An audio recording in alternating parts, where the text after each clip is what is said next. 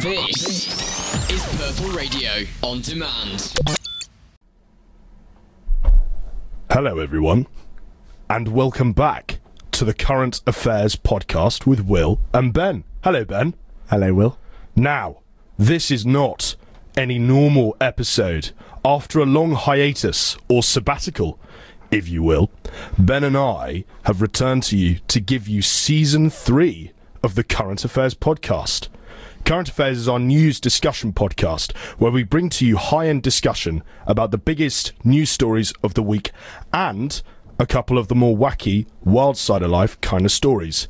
We will also answer a couple of questions from you, our loyal legions of followers. You can find us basically anywhere: Spotify, Apple Podcasts. If you search Purple Radio, you will find us as the Current Affairs podcast with Will and Ben. We play every Thursday at 2 p.m. on Purple Radio, as we are doing now. So Ben, over to you. What's been happening? Well, firstly, I just want to say it's true. We're back, and with what a bang! On today's show, we will have our first ever proper guest interview, featuring the councillor and former MP Andrew McKinley. In today's episode, he will recount his experiences getting into politics as a Labour MP, as well as his pivotal party switch when, in 2019, he began running in council elections as a Liberal Democrat. And of course, the show would not be the Current Affairs podcast with Will and Ben without bringing you some of the strangest, very much not in the mainstream media news. This week, covering potholes, Bernie Sanders and bouncy castles. Stay tuned for the first episode of the third season of the Current Affairs podcast. So, Will, it's been a while. What have you been up to? Well, I've been just hanging, man. Just chilling, bro. Just chilling out. No, I've had a pretty glorious summer. Large amounts of which I think I spent with you. No, Ben and I had a lovely trip to Italy over the summer. Not to make everyone terribly jealous. Shout out to Hannah for organising that one. Did an internship. Went around the country a little bit, just sort of general normal stuff. Anyway, so perfectly normal stuff. Before we accelerate on to the main purpose of our show today, which is of course the interview, it wouldn't be the Current Affairs if we didn't quickly run over perhaps one of the biggest news stories of the week, namely the budget. Yes. So just to give you guys a little insight, the Chancellor Rishi Sunak announced yesterday. Was it yesterday, the budget? It was yesterday. It was yesterday, yes. Last night. The sort of following financial changes in the British economy. So increase in living wage to £9.50, cancellation of planned rise in fuel duty, change in alcohol duties, which means the beer will probably be cheaper. This is the only policy I've actually properly looked into. It's going to be 5p cheaper. I've heard rumours of a certain 99p pint at a certain very popular chain pub that has two bases in Durham that we can't name on air. But yes, I've heard rumours. Instagram. I will give you my sources in the description. In fact, I won't because I can't be bothered. But yes, anyway. But yes. So that is the latest news stories of the week. But I think, without any further ado, we should provide perhaps the first sort of proper, serious thing we have done on this show. I like it. I like this change in tone for us. It's far more... We've grown up. It's far more proper spelling of We've turned from boys to men over the summer, I feel. So we're all in our 20s now. Sit back and relax, and perhaps... just bear with us if there's any technical issues, but we're going to provide you with... I doubt that very much. Yes, we're going to be giving you the interview. So enjoy, everyone.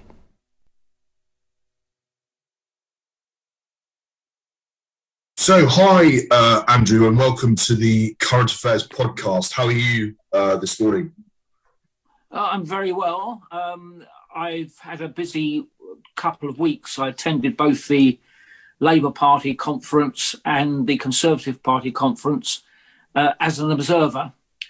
And similarly, I was in on the virtual meeting of the Liberal Democrat conference in the previous weeks. So I've had a conference season. I have been going to party conferences since 1969. And there are some people who've been going longer than me, but I've probably seen the whole sweep of a number of political epochs through the prism of party conferences. Yeah. So just on that sort of point of party conferences, could you sort of give our listeners a bit more of an insight into sort of what party conferences are now like nowadays, what the differences are between the different parties and sort of how they've changed since, did you say 1969 was the sort of first time you attended one? Yeah. Yes, well, it's interesting. I think there are two things to say. One, in relation to the Conservative and Labour Party conferences. They are paraded by both the spin doctors and the media as comparable events. They aren't, in a way. The Labour Party, for good or for ill, washes their dirty washing in public. They have battles. The Labour conference is still a rather, albeit crude, system of decision-making, policy formulation, etc. The Conservative Party, at first sight, you think it's similar, but there are really no votes. It's not a policy-making conference. It is more of a rally. And I think that's the substantial difference. And of course, probably if one was looking at political operations, you would say the Conservatives are the more sensible ones because they don't do their washing in public. Certainly over the years I've been going to Labour conferences, I've seen, not literally, but what we would call blood on the carpet. You know, there's been big battles there. Yeah. And there was some close-run battles this year. So there are the differences between those two. But the other thing which a lot of people don't understand and the media doesn't convey is that the party conferences are not what you see in the plenary hall, but they are a massive exhibition area. They're like an Ideal Home exhibition or a boat show or an industrial festival for every pressure group, every industry, every campaign for this and that, supporters of various movements for independence, for democracy, and so on. There's a vast exhibition area where people pay quite large sums of money to exhibit. And also the place is crawling, I don't mean that in any nasty sense, with people who are lobbyists, both lobbyist firms and in-house lobbyists, because many of the big industries and trade groups obviously have their in-house lobbyists. So that's the importance of the party conferences, is not the plenary, which you see on TV. It's the networking going on for a week. And obviously, when a party is in government, it's even more intense. Yeah, yeah. What was the sort of feeling at the respective conferences? What was the sort of mood? Were the Tories feeling sort of quite triumphalist and sort of pleased, and was Labour a bit more fractious? Or what was it like and sort of on the ground, as it were? Well, it's a good question. I mean, people who attend party conferences are the party faithful. They believe in the faith. And certainly there was a degree of confidence in the Labour Party conference, but they've done that before and gone down to heavy electoral defeats time and time again. The Conservative Party, again, very buoyant. A lot of young people there, politically ambitious, no doubt. Really? Yes, enthusiastic, yes. I mean, it's the place to be seen and the place to probably try and get a job or even a secondment or an internship. These are places where people circulate who are interested in being involved in politics. But I think there was also a degree of nervousness amongst some of the old stagers in the Conservative Party who bear the scars of Conservative defeats under Tony Blair. You know, they have longer memories, and there's a degree of nervousness.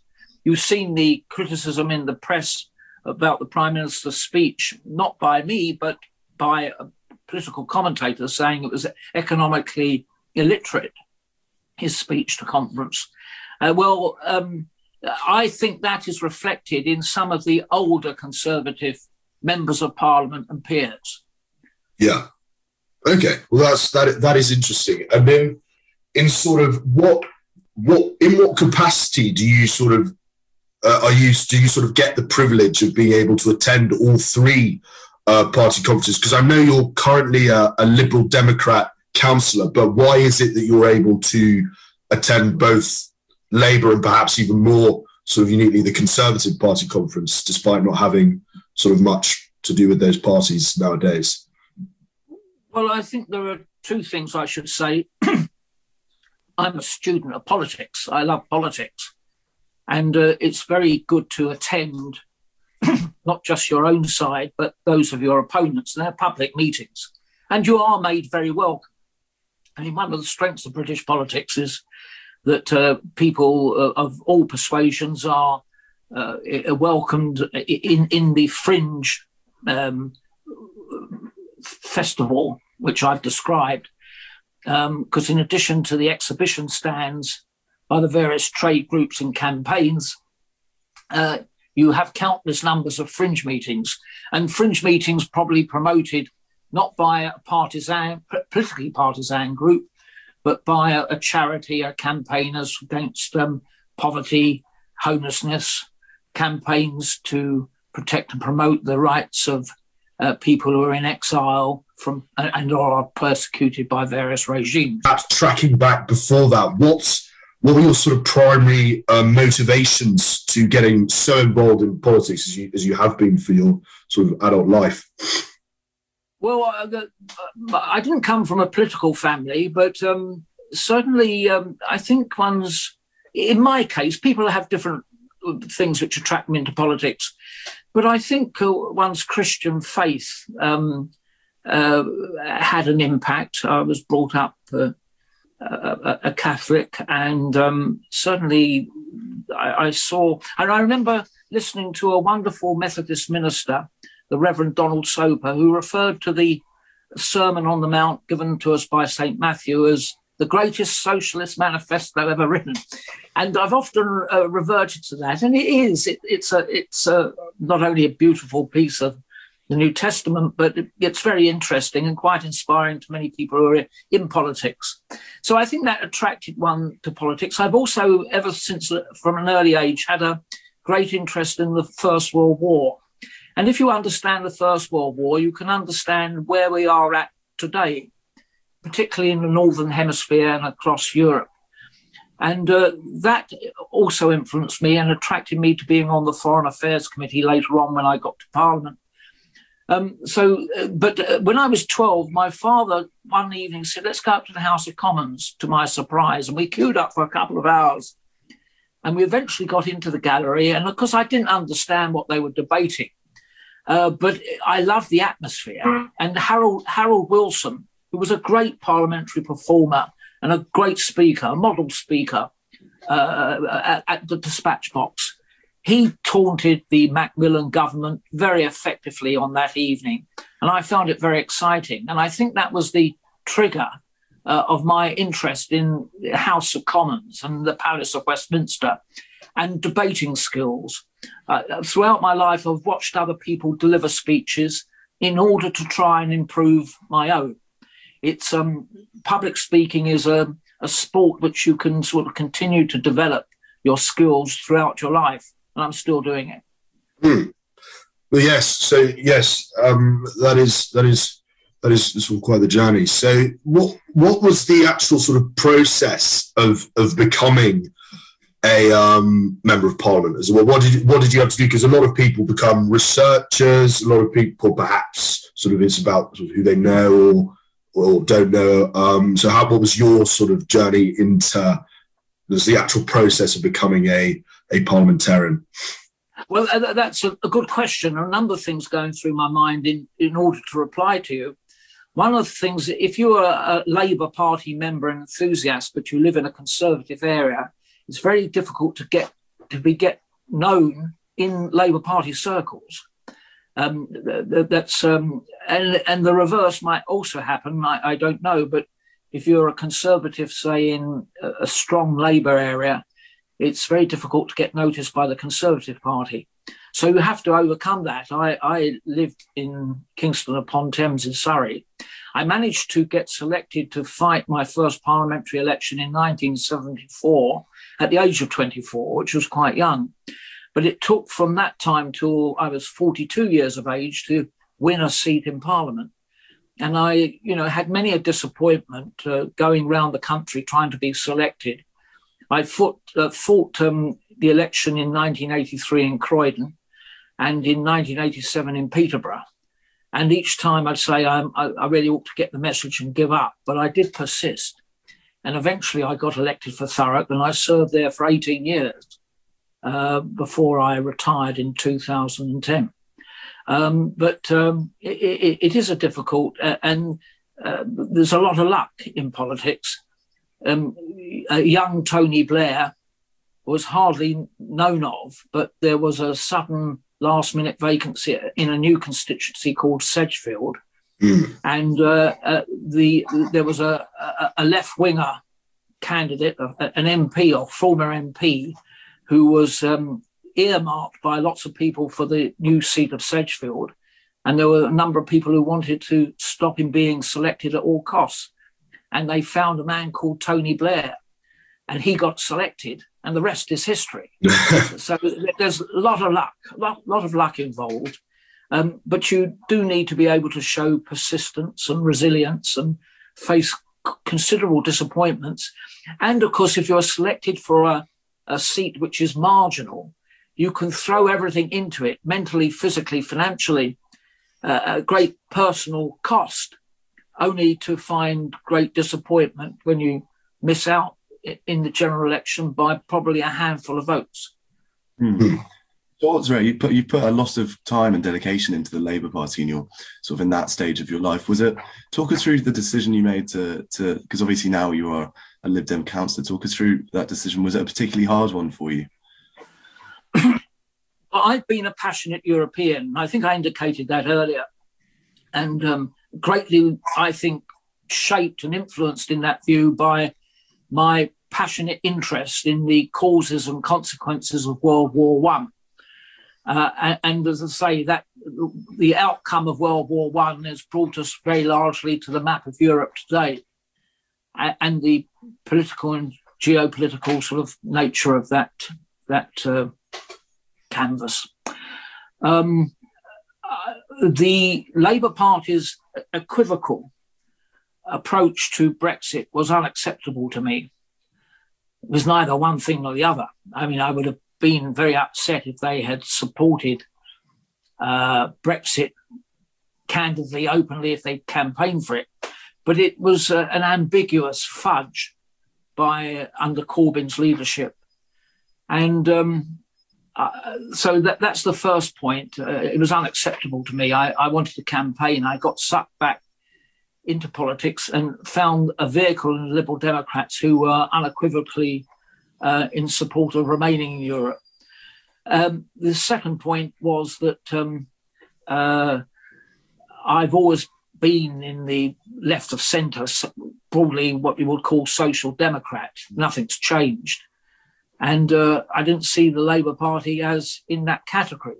Thirdly, and I didn't leave purely for this reason, but one of the factors which is important to me and has been all my political life is the need for electoral reform. I believe in proportional representation, and the Liberal Democrats have been consistently in support of electoral reform.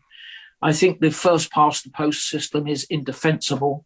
It's only marginally better than holding a raffle, in my view. It's such is our electoral system, so terribly flawed. And so I thought it was now time to make a stand. My wife and I had 100 years continuous membership between us of the Labour Party. I had 52 years, she had 48. So it wasn't easily done. I didn't storm out, I didn't slam a door, I just let my membership lapse for a year and a half. And then logic dictated to me that I might as well put my money where my mouth is and formally sign up to the Liberal Democrats. And that's what I did. The Liberal Democrats, I think, may yet in this political cycle prove to be the alternative for countless hundreds of thousands, if not millions of voters who share my belief in left of centre, liberal, social democratic politics. I think it could yet appeal. I also think the Labour Party, I'm very proud of much of what the Labour Party has done, but I think everything has its season. It's done the heavy social lift of 1945 to 1951 and the enduring health service, the welfare state. They've helped to expand and bolster opportunities for education over their periods of office under Harold Wilson, Callaghan, Blair and Brown. And of course, I say the enduring legacy of Clement Attlee. So there's a proud tradition there, and I'm very proud of the Labour Party. But I think it is also a deeply conservative party when it comes to constitutional reform, innovation, electoral reform, and things like that. You know, the party conference this very autumn, which I was referring to earlier ago, had a vote on electoral reform, and it was rejected. And I think that kind of helped to reaffirm my view that I was right to move on in my party political membership. That is interesting. And you sort of finally you kind of alluded to it there, but can you give us sort of any expert predictions on how the British political landscape is going to play out over the next couple of years? How do you think it's all going to sort of work out? Who do you think is going to win the next election? We'll sort of be quite interested to know. One of the things we haven't talked about is Scotland. And I think that the Labour Party has irretrievably lost their support in Scotland. There is going to be 56 SNP members returned at the next general election. And at the very best, for people who are non-conservative, at the very best, it will be the SNP holding the balance. And so Keir Starmer cannot get into Downing Street with an outright win. I simply don't think that's possible or credible. I'm not pleased about that, but I think that's the naked truth.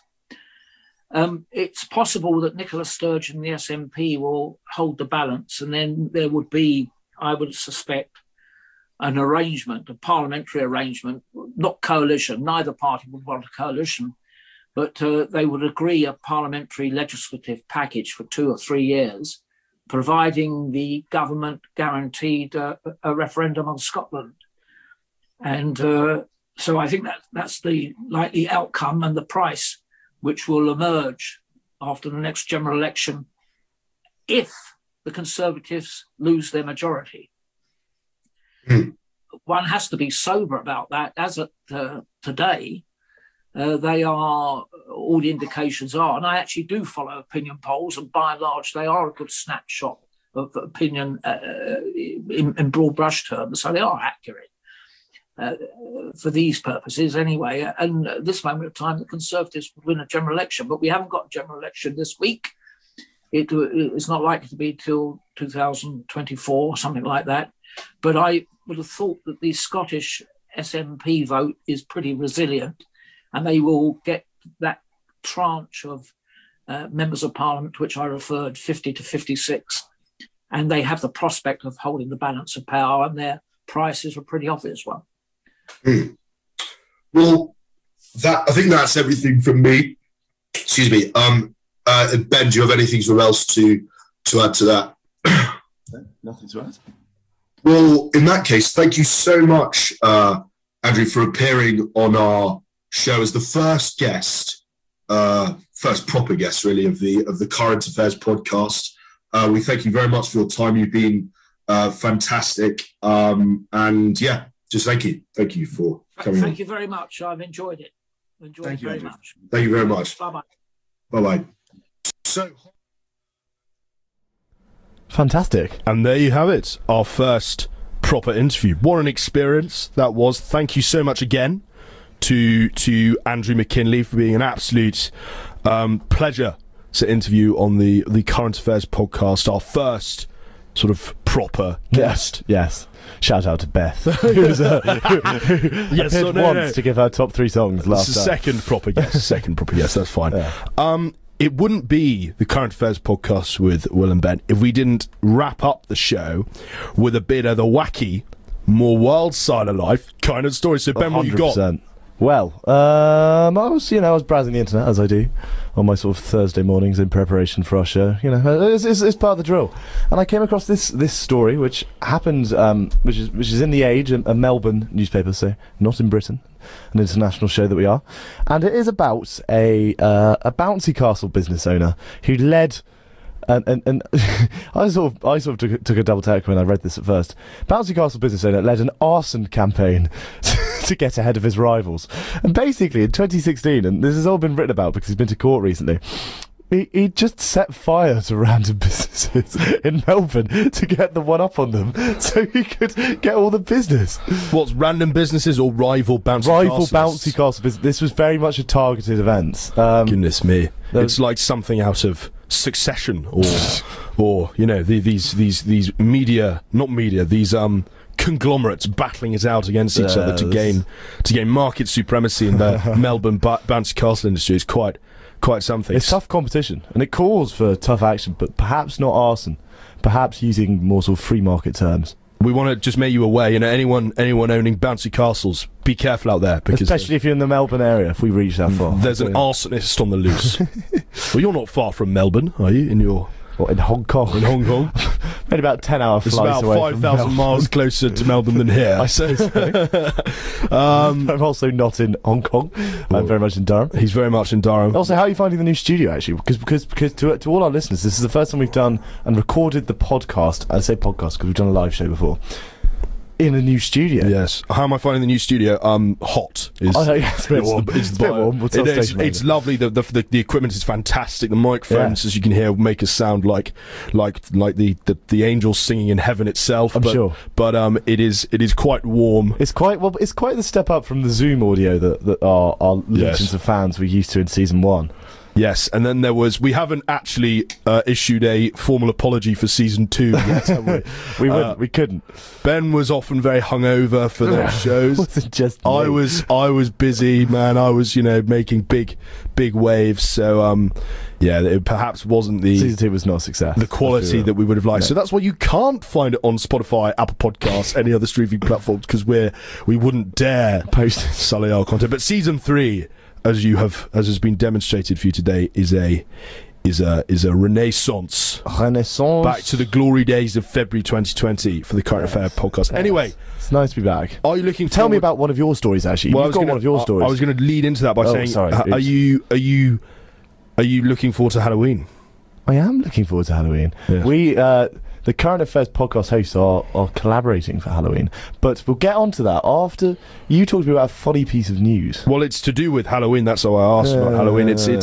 There is a sexy Bernie Sanders outfit, which has gone viral. It is people wearing Bernie Sanders' famous grey coat, mask, and mittens combo that he wore to Biden's inauguration, I think it was. So anyway, if you're feeling like you want to be particularly trendy, and perhaps not be sort of too mainstream and go as a character from Squid Game or something, which sort of 50% of the population are going to do, I think. You can go as Bernie Sanders looking, well, we don't know how he's looking because he's got a mask on, but looking present at the engaged at the inauguration. He's definitely there. As to how engaged he is, I'm not sure, because he looks quite cross, but he looks furious.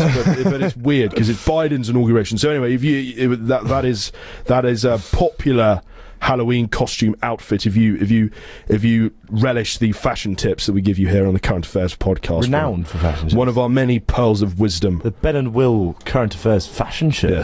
Yes, rivaling only Gok Wan himself. There. But yeah, so Bernie Sanders costume, buy them before they run out. Will they? I don't know. We'll find out. We'll find out after Halloween. If I see someone dressed as Bernie Sanders, I'll shake that. We'll invite them on the show. Yes. How was your experience as Bernie Sanders this year? Exactly. That'll be our next interview. No, well, speaking of which, we have another major political interview next week, which we have to go and shoot quite soon in a different location. Yes. With the former Secretary of State for Justice and Lord Chancellor Robert Buckland. So we gave you a flavour of the sort of perhaps the left of British politics this week with Andrew McKinley, but we are veering firmly to the right. Well, not fat. He's actually quite centrist. But, we're having Robert Buckland on the show next week, and I think the episode after that is going to be a return to the old style format. I hope so. I like the old format stuff. Yes, we were just saying, intersperse it a bit as more. lovely as interviewing is, we were sat in the studio like lemons for about 20 minutes listening to the pre-recorded interview, but we hope you enjoyed that. But I think that's everything from me. Have you got anything to add? I don't know. Well, no, just keep on tuning in every Thursday at 2 p.m, streaming live on purpleradio.com or whatever it is, and then we'll put it up on Spotify a day later. So, yeah. And we're back. Keep listening. We're back, baby, back. I hope you've enjoyed the first episode. Yeah. We've enjoyed sitting here like lemons, listening to, well, actually quite an interesting interview. Yeah, it is. But, yeah, see you next week. So, from the Current Affairs boys, thank you very much, and goodbye. Au revoir. Purple Radio Podcasts. Thanks for downloading this Purple Radio podcast. For more great content and to listen live, head to purpleradio.co.uk.